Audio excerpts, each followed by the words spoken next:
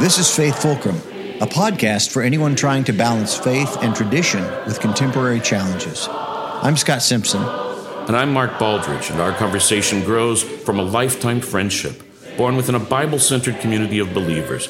We don't always agree. So you don't have to either. Weigh what we have to say in the scales of your own faith and see. This episode is titled, In Spirit Hath.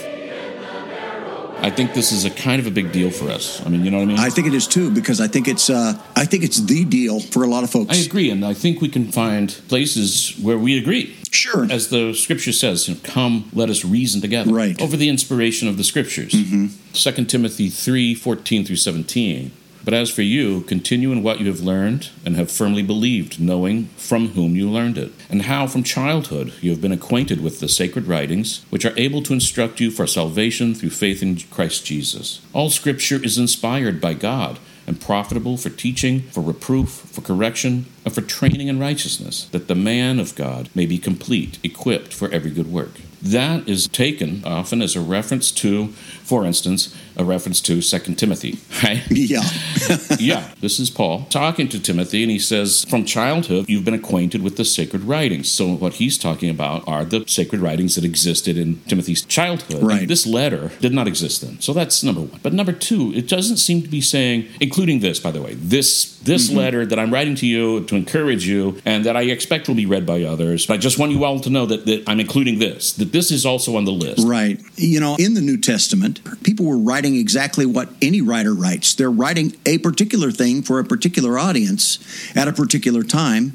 And literally 400 years later, at least 350 years later, when all of these various writings got pulled together and suddenly they became something else, a canon of holy writings in which a lot of things were left out and a lot of things were included. None of the individual writers were thinking of it in that way. Well, it's hard to know that if they did, but they don't seem to be saying it. The problem is, as people, especially Christians reading the New Testament, read Word of God, they equate that with Scripture.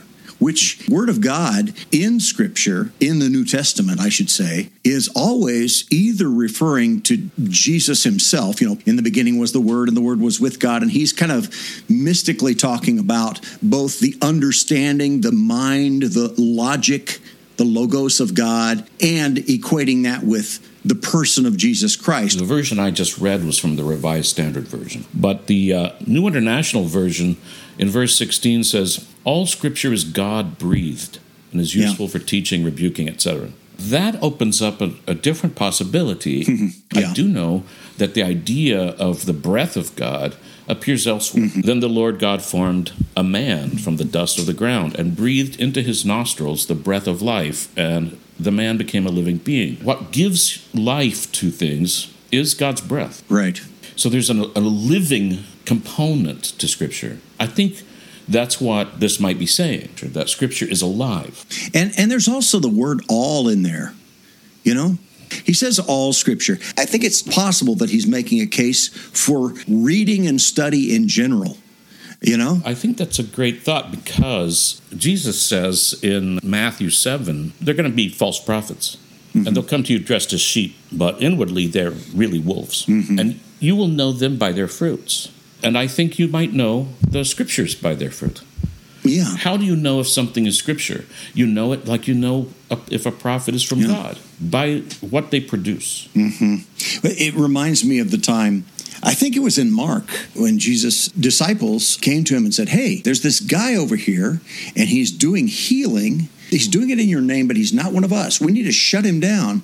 And Jesus basically said, no. If he's doing good, then it's fine. It's great. No matter what your view of inspiration of Scripture is, the fact that someone's using Scripture, the Bible, doesn't mean it's going to be good. That's true, too, right. The devil can corrupt Yes, Scripture. it was used by the devil to do all kinds of horrific things. And so the mere fact that I'm reading out of this book doesn't make what I'm saying or doing good at all. You will have to sift through false uses of Scripture, false people talking in God's name. But if they're healing people, if they're healing the sick, if they're visiting the imprisoned, if they are feeding the hungry, then that's how you know those people are doing God's will, whether they know it or not. Whether you're reading the Bible or whether you're reading anything written by anyone else, you don't get to turn off that capacity for discerning whether something's good or not, whether something is bringing life or whether it's bringing death ultimately,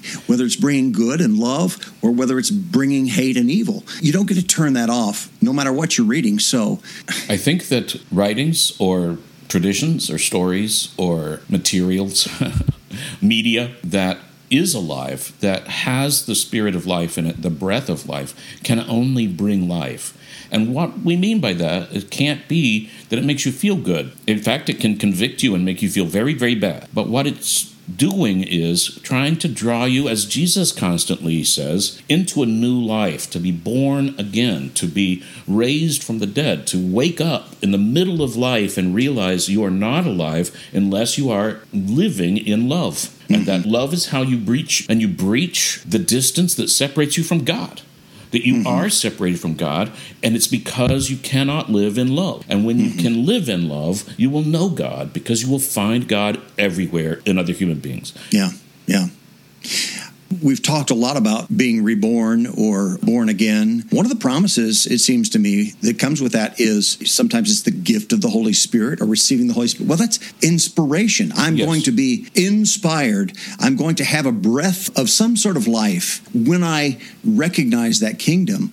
I've heard it said that inspiration of Scripture is fine, but it's got to be at least 2 times. Whoever it was that was writing it had to be filled with some sort of, life-giving idea to put it down. But the person who's reading it now has to also be filled with that. There's got to be another inspiration. It's not simply something that's contained in the ink and the page. If you read the Scripture with death in your heart, with hatred in your heart, then you're not reading the inspired Word of God. It's as simple as that. And what you just said, there's the difference in the words. You said you're not getting the living Word of God. I mean, the ink on a page that's dead versus somehow the inbreathing of the living Word of God. The message that comes from God is directly one of salvation, of a kingdom, of an emergence within you and among you, so that you don't have to be disconnected not only from God, but from each other, and that, in fact, by reaching out to each other, by joining with each other, you are embracing God. That's how you love God, and you know God loves you. How do I know God loves me? I know because I'm living in love. In one of our earlier episodes, you brought up the passage where John the Baptist's followers came and asked Jesus, he said, "Are you the Messiah?" And he didn't say, "Yes, I am." He said, "Go tell them what you see and what you hear." There's people are being healed. And what's interesting, I think, with this discussion of inspiration that we're talking about, I might be inspired.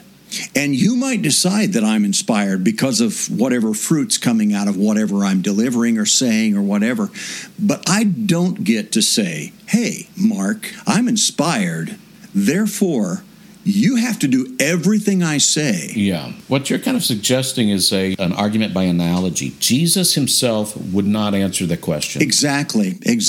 So if this line of Paul to Timothy, if he's saying also, this book is also inspired, etc., then he's out of line because he's not allowed to say it. And for heaven's sake, 2 people that were inspired enough to have writings in the Bible, Peter and Paul, at one point, they're also arguing and disagreeing with each other. That's right. That's correct. There's this humanity that is involved in every bit of it. I think every word of every Scripture is inspired. Sure. If it's not inspired, it's not Scripture. But I don't think that means that every word is somehow a fact. Like, a fact means a thing that really happened. Right. But parables are not facts. The Bible contains parables. The parables themselves are not intended to be true stories. I mean, I'll give you a good example. Is the unjust judge. God, Jesus tells us, is like an unjust judge. Now, if that's meant to be the truth, he is really being revolutionary, He's really tearing down the walls, But it's not meant to be the truth. It's an analogy, and the focus is not on the unjust judge. The focus is on you, as how do you approach God? And you do it incessantly, repetitively, without let up, constantly. And it's just like other passages that say pray without ceasing. like Jacob and God, this wrestling match that has to happen, where I'm wrestling with God and I'm saying, "Give me a blessing, damn it," and trying to figure out something that's useful. I like the fact that the Bible very clearly understands the conflict that emerges between us and God over and over again. Abraham bargaining for Sodom and Gomorrah.